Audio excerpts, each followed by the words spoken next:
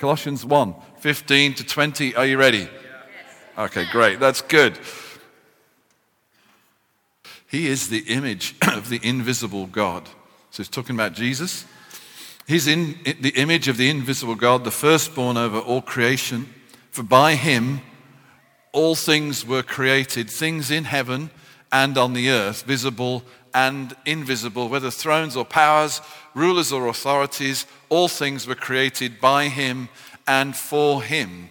He is before all things, and in him all things hold together. I don't know how many all things there are in that particular, but I think it's all. Does all include you? Yes. He made all things, and in him all things hold together. He made you, and actually if he didn't sustain you, you would disappear into nothingness. And he is the head of the body, the church. He is the beginning, the firstborn from among the dead. So he rose from the dead, so that in everything he might have the supremacy. For God was pleased to have all his fullness dwell in him. Now remember, this is talking about a physical person, Jesus, who we know about, who made everything, sustains everything, and in his physical body, the fullness of deity dwelt. So somehow, mysteriously, as he walked the planet, he was also sustaining the planet upon which he walked. Somehow, while he was a babe in his mum's womb, he was still, and when he was there in that manger, he was still sustaining the planets and the universe. The creator of it all was born in a manger, and he sustained it all while still being completely human. This is stunning, isn't it? And it has to mean something. It has to mean something. It's not just a great conceptual idea that people in church believe that God created the world and sustains it. That's their theory. That's their opinion. No, actually, it's not a theory. It's a reality. If that reality is true, it means that every cell in your body exists only because God is holding it in its place. Now. All right, this isn't a theory, this is an actual reality that we are living in, and God was pleased to have all his fullness dwell in him and through him to reconcile to himself, here we go again, all things, whether things on earth or things in heaven, by making peace through his blood shed on the cross. So Jesus took God to the cross.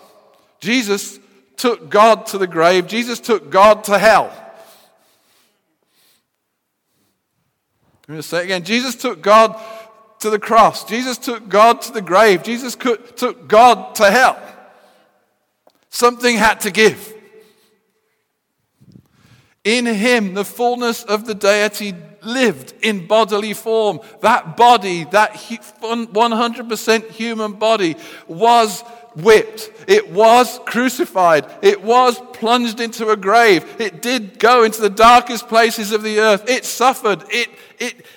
He suffered.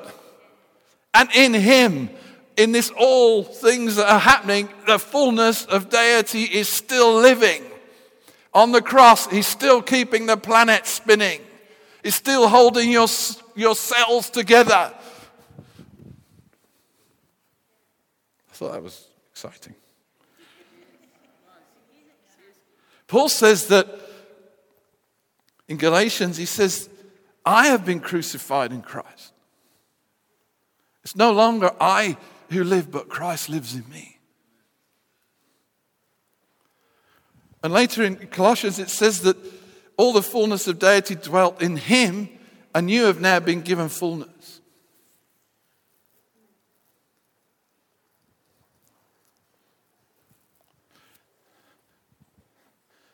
Jesus took you into his death so that you could be partnered with him in his life. He came down to where we were so that he could take us to where he is.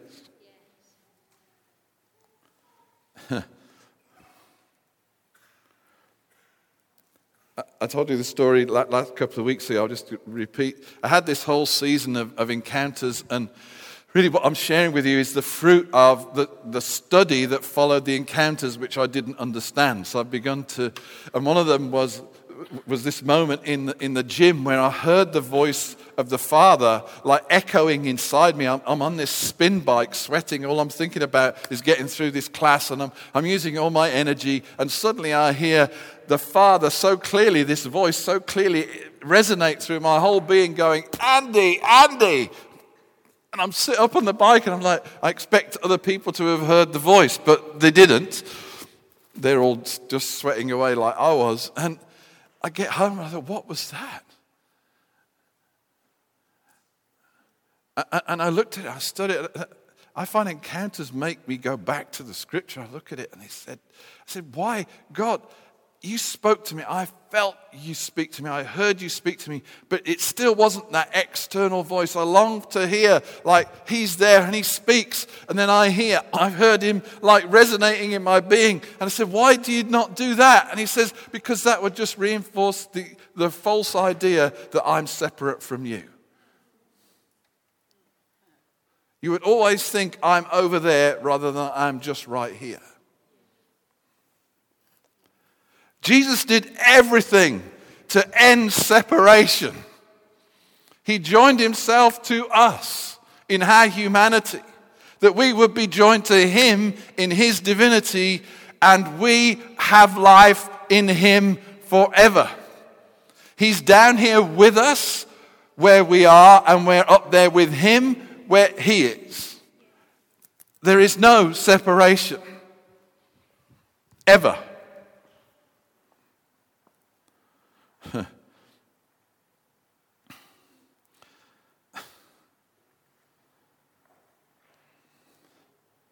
I went through this time and this thought, this idea that he never pulls away. He's never absent. He's never not connected.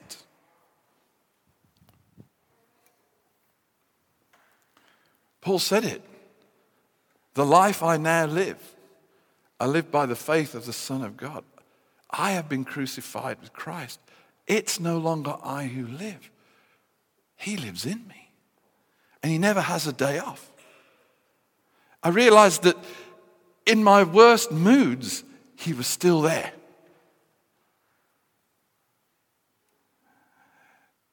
In my most forgetful state where I maybe hadn't prayed, he was still there.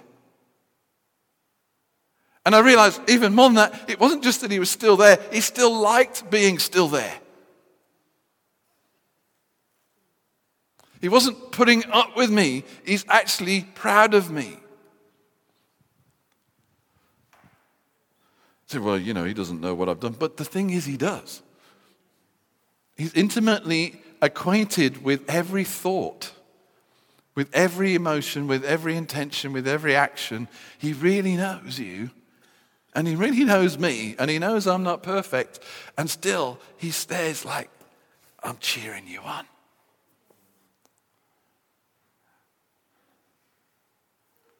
We know the verses. He wants us to experience the truth. If God is for us, who can be against us? He who did not spare his own son, but gave him up for us all, how will he not freely give us all things with him? And he died for us when we were in a mess. He connected himself to us when we were sinners. If while we were still sinners, Christ died for us, how much more is the grace of God released to us now we're in him? When he came in a human body, he came to a normal human body. He came to an imperfect human body. He came to a fallen human body. And he dwelt 100% God in man. Why would he have a problem dwelling in you all the time? Or me all the time? He doesn't. He loves you. Nothing can separate you from his love. Nothing. Nothing. Nothing you can imagine. Even nothing you can't imagine can separate you from who he is and his love for you. And last time I spoke, we covered some of this. I'm just trying to recover some ground.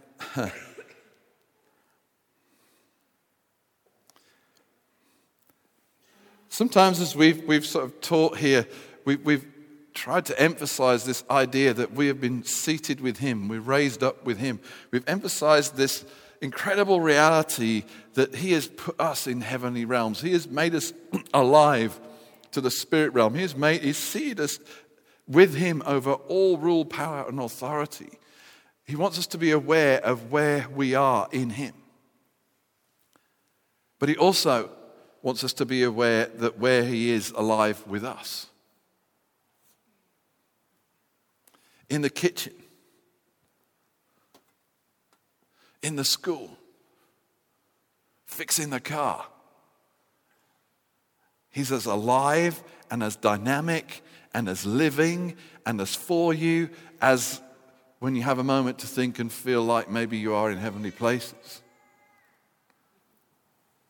There's no separation. We've been taught somehow instinctively that there's separation, and there is none. He reconciled all things to himself. That's what we just read. Things in heaven and on earth. You live in one of those realms, don't you? You have been reconciled by what he did on the cross. This amazing act. It wasn't just for individual salvation. He actually reconciled all things to himself. Amazing, incredible. It's a reality. It's the way things actually are, not a theory that we could adopt.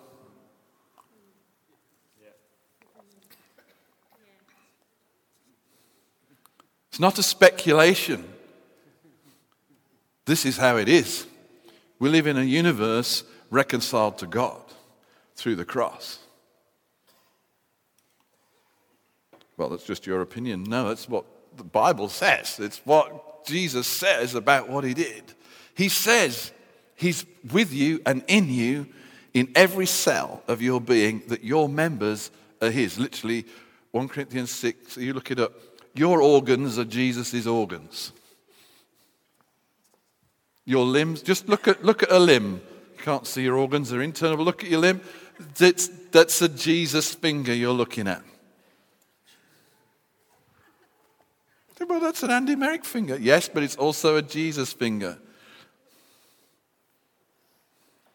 How do you know that, Andy? Because it tells me that my members are his members. And actually, the revelation comes a couple of times in Scripture, but it comes in the negative because he's dealing with sin in the church, and he's dealing with a guy who's sleeping with the wrong people. And he says, how can you join Christ to a prostitute? And like, he says, you are members. Physically, you are joined. And when you join you in that unholy union, you're including Jesus in it, because all your organs are his organs. All of them. Men. Isn't that incredible? Now, this is not a theory. This is how it is. We are members of Jesus. So I'm looking at Mary Lou Jesus. I'm looking at Andy Fulton Jesus. Yes, they're Mary Lou's fingers, but they're also Jesus' fingers. He's in your fingers.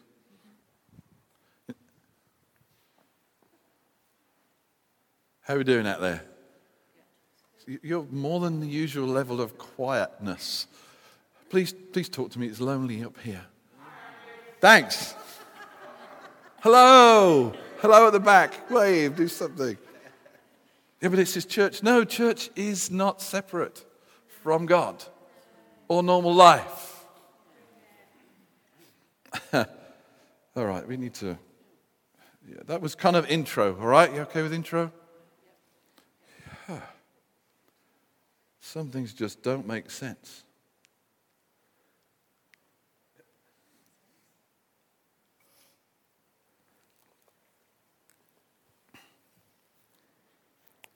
What does this mean? It means that there's no place, there's no person, there's no demonic situation, no dark pain where he isn't already.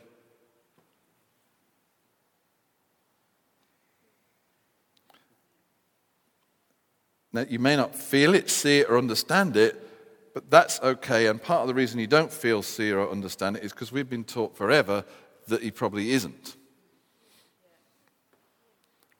And just as those of you remember when you become a Christian, you're living like he isn't there and you're getting on with life. It's only that moment of belief, of faith, of the light going on, and you encounter Jesus and you surrender to him, you give your life to him, suddenly you start to believe things are true that you didn't believe was true before, and that affects your reality, your experience of reality, and how you live. Is that fair? Yeah? Well, this is the same. If you believe something, you live in the confines of the reality that you believe. But one of the things God is doing in these days is helping us realize who we are in him and who he is in us, and breaking the confines of the old reality which said he was somehow distant from us, particularly if we're in pain, difficulty, trauma, or whatever. Or there are dark places in the world where he isn't. We have to take him there. No, he's already there, and we're going there to help them realize. He's already been to hell and back and won.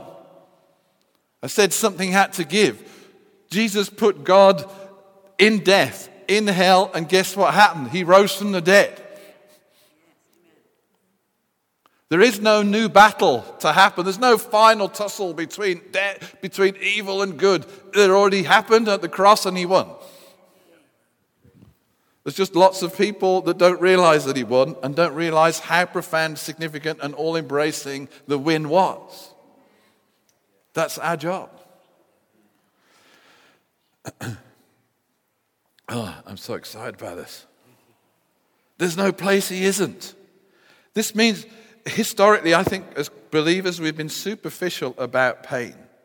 Sometimes we've been scared of pain, scared of abuse, scared of demons, scared of demonization, scared of sin.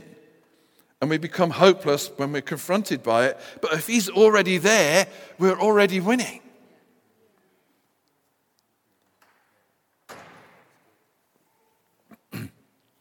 He isn't scared of any of it because he's already conquered all of it and put his light inside the darkness, and the darkness has not overcome it. It may look dark, but to him, even darkness looks like light. It's just the perspective that we currently hold is God wouldn't go anywhere near darkness. I mean, God's light and he's holy and he's beautiful, and where there's darkness, that means he's over there, and I've got to bring him into the darkness, or I've got to get rid of the darkness so that he can come in. No, what this is telling us is already inside the darkness.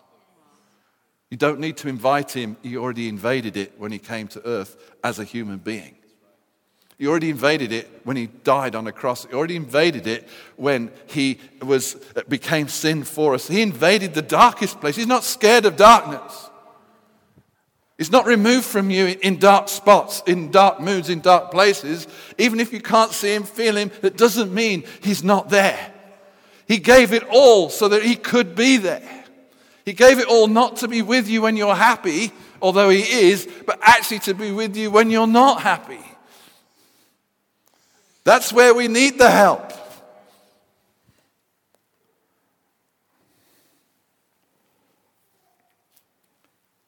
There is no time, there is no place, there is no mood that I am in where he is not intensely delighted in me in a unique and special way.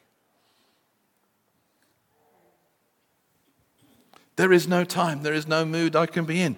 There is no place I can be. There is no mental state that I can be in. There's nothing that can happen that means he's not delighted in me in a unique and special way.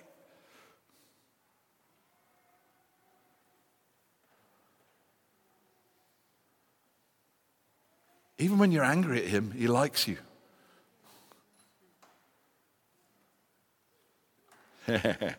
This is good news. Is this good news? Could get happy on some of this news. Rather than like, well, Andy, you sure it's true? I'm sure this is true. This can't be true of you. Yes, it is true of you. You see, the cross did all the heavy lifting for your salvation.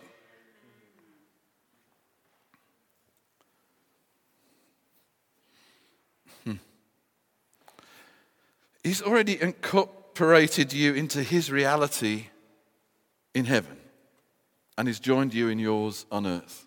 So he drinks your coffee. There's health from him inside your flu. in you at work. He's in your hands, in your brain.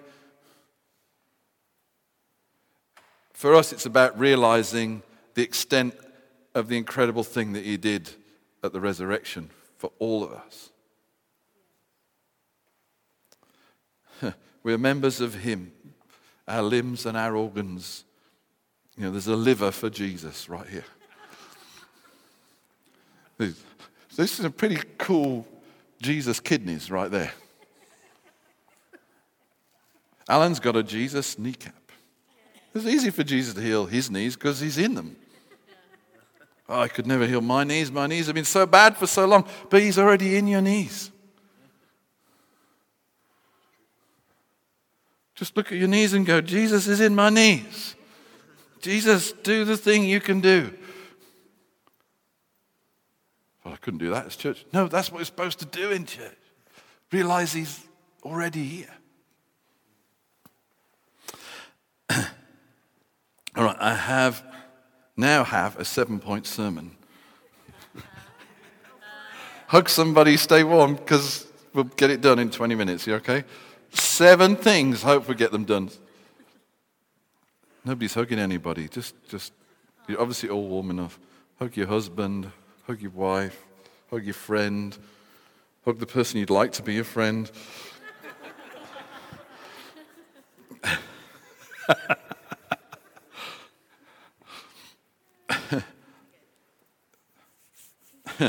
Okay, here's some arenas in which we have embraced and at times believed and operated out of a separation mindset in the way that we function. Is that okay? That God is on the move and working to see us join it all back up. Number 1 is worship. We don't worship because he's not here and we're trying to persuade him to come. Amen. We don't worship because we have to get amped up enough to be ready to have some sort of feeling of communion with him. Amen. We're not trying to get revved up. We're not trying to get him revved up. We're not trying to persuade him to be here. We're not trying to persuade ourselves to be there. None of that is the function of worship if he's already... We are in union, constant, persistent, unbreakable union with Jesus. So there's no mountain to climb. There's no river to cross. Some of the stuff we sing sounds more like, to me, like those plaintive American blues/country songs about how my lover left me and I need to find him and invite him back. He's like, oh, Jesus, I do love you. Will you come to me in my misery? Oh, Jesus, would you deign to be present? I'm feeling grim, but I invite you in. Kind of. It could be a hit, that one. It could be a hit. Sadly. Jesus, will you come? Oh, please, will you come? He came. It's like getting to the top of a mountain and not realizing you're there. You're still on the stepper. He's like, hello, I'm here. Yes, but I need to find you. He's like, I already found you. I love that song we were singing earlier, but I'd like to change some of the words. Like, the more I seek you, the more you find me. I think that's kind of... So seeking God is good, but actually he's already found you. What happens in the seeking is you realize where he is already. Worship is it's a powerful realization of his present love and joy. It's the awareness of the Trinity's dance within us and around us that we're invited into. And is always present. It's just at times we don't fully aware of it. We've drawn on so many old covenant ideas into the new that we've made worship these steps that we take, these gates we walk through, these things we have to declare. He's here. Worship is here. We enjoy him. We celebrate him, we bless him, we thank him for who he is and what he's done, but we're not twisting his arm, and neither does he need us to kind of get warmed up, because he already raised us from the dead. I think that's warmed up.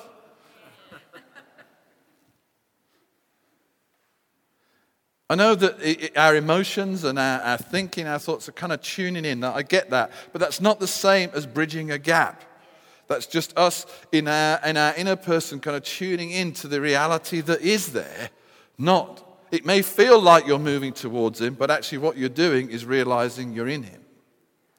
It's a different thing. So worship, we sing all kinds of songs that tell us that we're inviting him in, we're pressing in, we're pursuing, we're hoping he is, we're hoping he likes us, we're hoping he sees us, we're hoping he shows up, we're still climbing the mountain with our hands wide open, and a lot of it is not true. Just to put a point on it, let's stop singing things that aren't true. It may feel true, it doesn't make it true.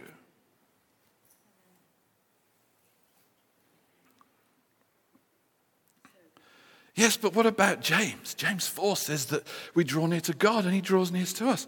And lots of songs pull on that verse, but they don't read the context. Sing me James 4 in context, I'll be happy. Because what it says before the bit that we quote is that he's put his spirit in us and he jealously yearns over that spirit to be made welcome. It's a union verse. He's saying you're already united, so draw near to what's real. Allow what he's put in you to take over you. Humble yourselves enough so that you yield to the presence of God who is already there. You see, when it's down to our effort, we can take some pride in, I shouted louder, I worshipped longer, and so I had a great experience. No, he died a horrible death so that you could have a great experience. You'll never be as spiritual as some of those guys because, they just fasted and prayed and then they came to church and they fell on their knees and they sang so loud and then they had this beautiful encounter. I could never do that. Well, maybe he did the work. If you think they're getting that because they worked for it, you've not understood the cross. He did the heavy lifting for you. You may wander in off the street a bit, blitz because the kids woke you up all night. You're thinking, I just feel so unspiritual. I haven't had time to pray. I haven't had time to prepare. I haven't had time to even think there is a God. But you can whammo, know that he's right here, right now. No effort on your part. Just tune in to who he is inside of you and who he is around you. Yeah. There's no separation. Even when you got to wake up feeding a baby, no separation. It's junk, this idea that somehow he's not present at any point. And particularly in our difficulties and our stresses and our strains where we feel like he's a million miles away, that's when it's absolutely you need to know he's there.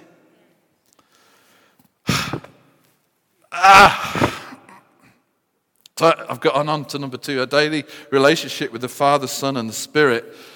Our tendency is to constantly, I do this in my prayer life, God, I just want to invite you in.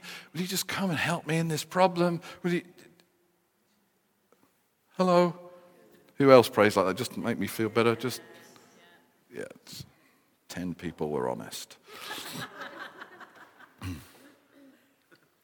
Just because we're not conscious of him doesn't mean he's stepped away, he's gone to the loo, he's become unavailable, he's preoccupied with the next door neighbor who has a bigger problem than you. Well, you forgot me today, so, I've just forgotten about you. If you're going to play that kind of game with me, I'm Father God here, but if you're not thinking about me, I'm not going to think about you. When you've thought about me for a little bit, then I might think about you for a bit. And then when you've really prayed, like you really mean it prayer, I might get a bit closer to you then. And that problem you wanted me to fix, I need at least 2 days of decent praying.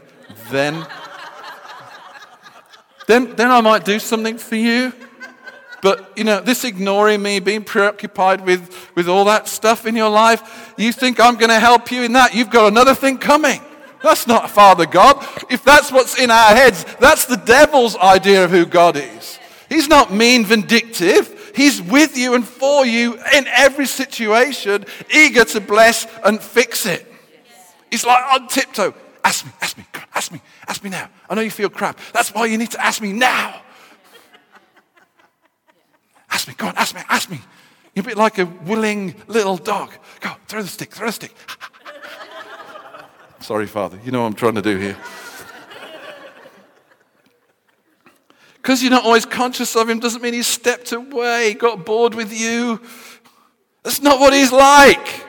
Let's kill that sacred cow of our horror idol that God's somehow vindictive or capricious. That's Greek thinking. Their gods were capricious.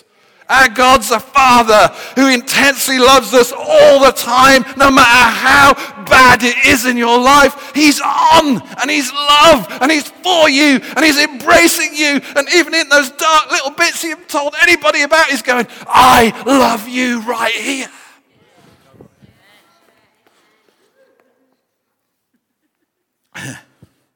Oh, it feels better getting out. I've been thinking about this for so long. Jesus, I have been vitally, and you have been vitally and concretely grafted into the tangible bliss of the Godhead. Jesus is the high priest of bliss. I know you really are making it up. No, I'm actually quoting Hebrews 9:11. Jesus is the high priest of bliss. And you've been grafted into that. Well, it doesn't say that in my translation, but there is a Moffat translation, and the Greek thing going on with that word means,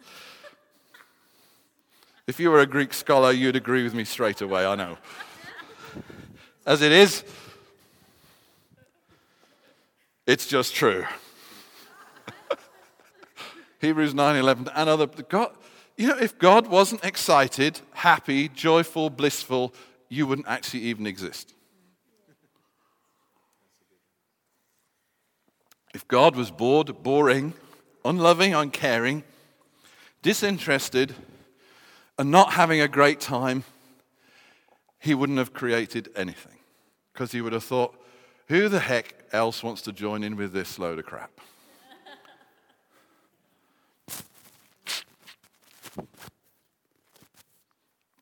God is excited about himself. He loves himself. The Father loves the Son loves the Father, Spirit loves them all. They all love the Spirit. They're all having a great old party time. They're saying, this agape thing, so God is love, agape. Agape is other person-centered, so it's not possible that God is not three in one. So monotheism has to also be Trinitarianism. Otherwise, you can't have a God who is love, because love is other person focused. So the Father loves the Son loves the Father. Spirit, are you with me? So there's this love thing going on in the Trinity, and they're all getting their groove on and having a good time together and looking at one another and going, this love thing is supposed to spill out, isn't it? Because we're having so much fun. Why don't we share it let's share it with the cosmos. Let's share it with the universe. Let's share it with other people that look like us, because they'll want this, because this is awesome. We are awesome. We love one another. We're having a party. We're singing. We're just celebrating. We're spinning around under intoxication of a strong emotion. It actually says that God does that in the Bible. So let's get some people in the party. Boom, creation. And then all these lies come in saying, oh, God is boring. God's crossing me. God's just standing. No, we're grafted in. Jesus is the high priest of bliss. Honestly, guys, this is such good news.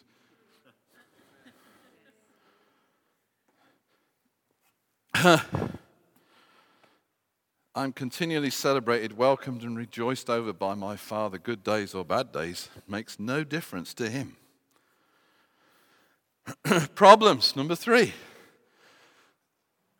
We touched on this already. We asked God to come to our problems. That's okay, but he's already there. He's already camped out in the middle of your debt, your problem with your boss, your neighbor, your internal issues. He's already there. He's already for you. He's already got a plan. He's already on the move. And you don't have to beg him to be there. Lord, we just want to pray for our brothers and sisters who have got this challenge in their life. Father, we just pray. We love that word just, don't we? Like, God, God, we don't want to bug you with too much, so we always put just in case you're just too busy doing just some other things. So just do this, just do this for us, and then we won't be disappointed. Just be with brother, sister, so-and-so. And he's like, yeah, I did that already. Pray something else, because I already did that. What do you mean? I did what? I'm already there. I actually did that a long time ago. So it's great that you want me to be there, but I'm already there. Can we move on in the request?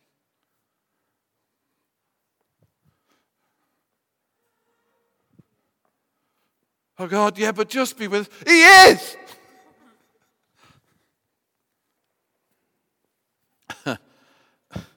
I love Genesis 5:20. Lots of us doing the Bible reading plan. The summary verse for the Bible, I think. Oh God, we can do this for 3. You know, Joseph has been in prison and he's been wrongly accused, and he's all that goes on, and then finally his brothers and his family, he's stated as second in the land, and his family and his brothers come, and the whole thing is the last chapter of Genesis, and he says this to themselves: you planned this for evil, but God planned it for good. Same word in the Hebrew. God's plans trump man's plans, even if man's plans are for evil. So God's sovereignty works like this. You can do what the heck you like, but he's going to make sure that the outcome is what he wants. Go figure. That's the goodness of God in the Bible. What the devil intended for evil, God has turned for good in Jesus Christ. Jesus was always the plan. It wasn't oops, there's a fall. That was also a really good point. All right, we might have to just cut it down to a shorter message. See, God is good.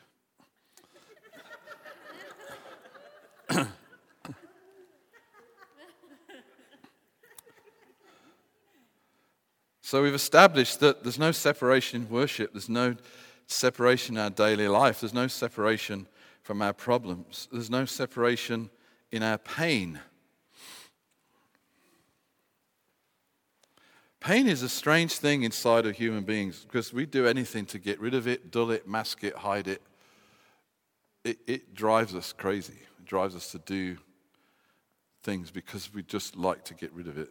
It's the cause of a great deal of addiction. And the worst thing to feel is alone in your pain, and like no one understands and no one wants to be close. And pain can have got there through all kinds of horrendous, horrible, abusive, nasty things that happened to you, through you. It's not nice, is it? Pain hurts. Pain drives you. Pain fuels all kinds of things that sometimes we'd rather not be doing. Where do you think Jesus is?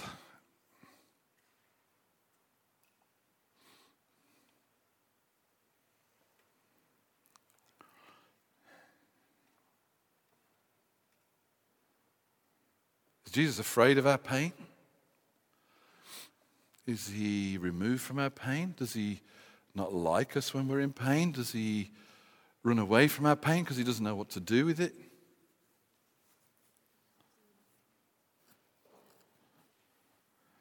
Is he so holy he can't touch pain because pain would contaminate him? I don't think so. I think God's holiness contaminates everything it touches. Remember Jesus? In the law it said, don't touch the leper because you'll be contaminated by it. Jesus healed every leper he touched.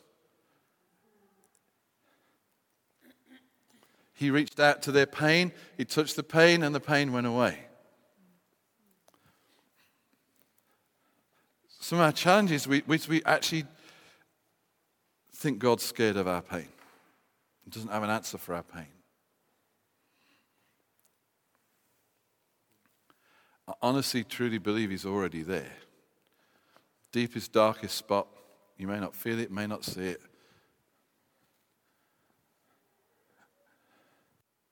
fact, sometimes you can't see it. Doesn't mean he's not there. And not only does it not mean is he there, he's there willing to work for his good pleasure. He's working with you, he's working for you from the inside out. And he will use skilled people, wise people, counselors, therapists, healers, doctors, sozo prayers. He will use everything and partner with them to help you realize and get free from your pain and realize that he's pushing from the inside and underneath where you can't see him to see you in a healthy, happy place. I've been experimenting with this. Often if I was having a crap day or feeling crappy, my solution for years has been, I've got to pray, I've got to worship, I'm going to stand, I'm going to sing about the goodness of God till I start to feel better on the inside. I've done that for years, and I recommend it. It's a good thing to do. But recently what I've been doing is going like, I feel really bad, God. What you're showing me is you're already in and behind the bad feeling, even if I can't see it. Will you help me tune into your mood rather than mine? And what you find is, as that faith starts to activate inside you, you go like, ooh, there is a river flowing inside me. I just forgot. Ooh. Now, some pains are a lot harder than that, and some of us need help to get through all that. But basically, he's yearning to release his river inside you to be released and full and wonderfully flowing. Because then his solution isn't to stop people doing bad things to us, because that would mean controlling them. His solution is that he can heal every bad thing that has been done to us so that we don't reproduce bad things. Pain begets pain. Anger begets anger. But his solution, the cross, he bore our sufferings. All right? He bore our sorrows. He's a man of sorrows, acquainted with grief. We thought he was afflicted by God, but he was afflicted with our afflictions. That we could live in newness of life. He is the hope for all pain. No matter how it caused, no matter how deep it is, he's not apart from you. He's not scared of it. He's not stepped away from you. And even when it makes you do bad things, he's still hugging you, celebrating you, blessing you. Because he sees, we've taught this here before, he sees the real you and he's pulling the real you to the fore. He made you awesome long before everything went wrong.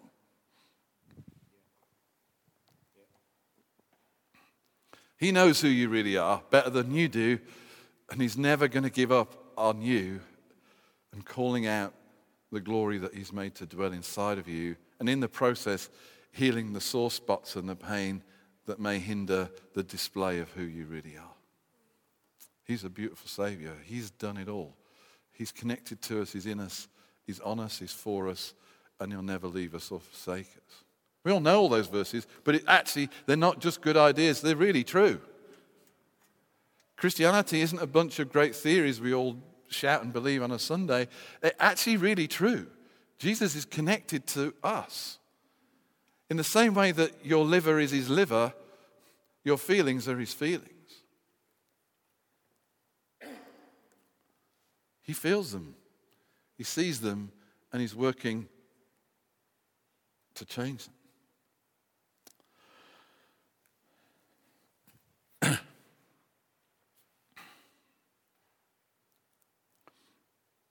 I've got 2 minutes, I think, Andy.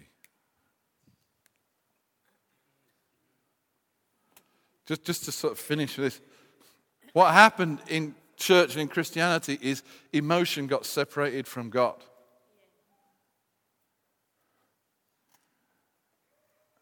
Like love is a duty, it's just something you do. Even try explaining to a non-Christian what joy is without using the words laughter or happy. But somehow I've had chats with Christians, it's like joy can't be those things. It's deep and it's invisible and it's spiritual. No, joy isn't invisible. We've separated the emotion from the thing. God's love drove him to give himself because he felt something for us.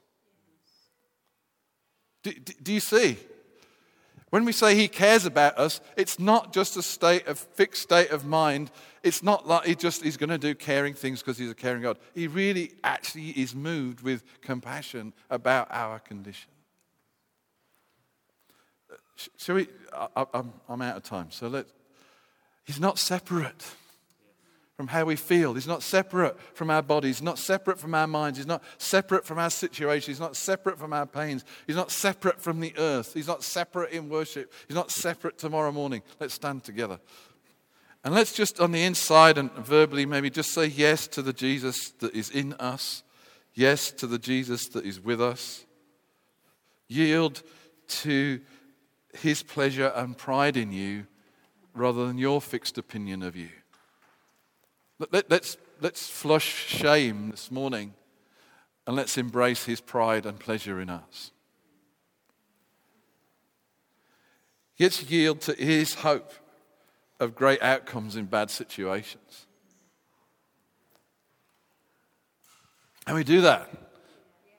Can we partner with the one who's in us, who's on us, who's for us, who's with us, who'll never leave us, never forsake us, never let us go, is always working for our good. Father, we just want to thank you that you are here. You're in us. You're on us. You're cheering us on. You embrace us in our most difficult spots as well as our glorious spots. You are loving us, celebrating us. You have lots of happy, gooey, fun emotions about us right now. And we welcome them. We yield to your thoughts and your ways. In Jesus' name, amen.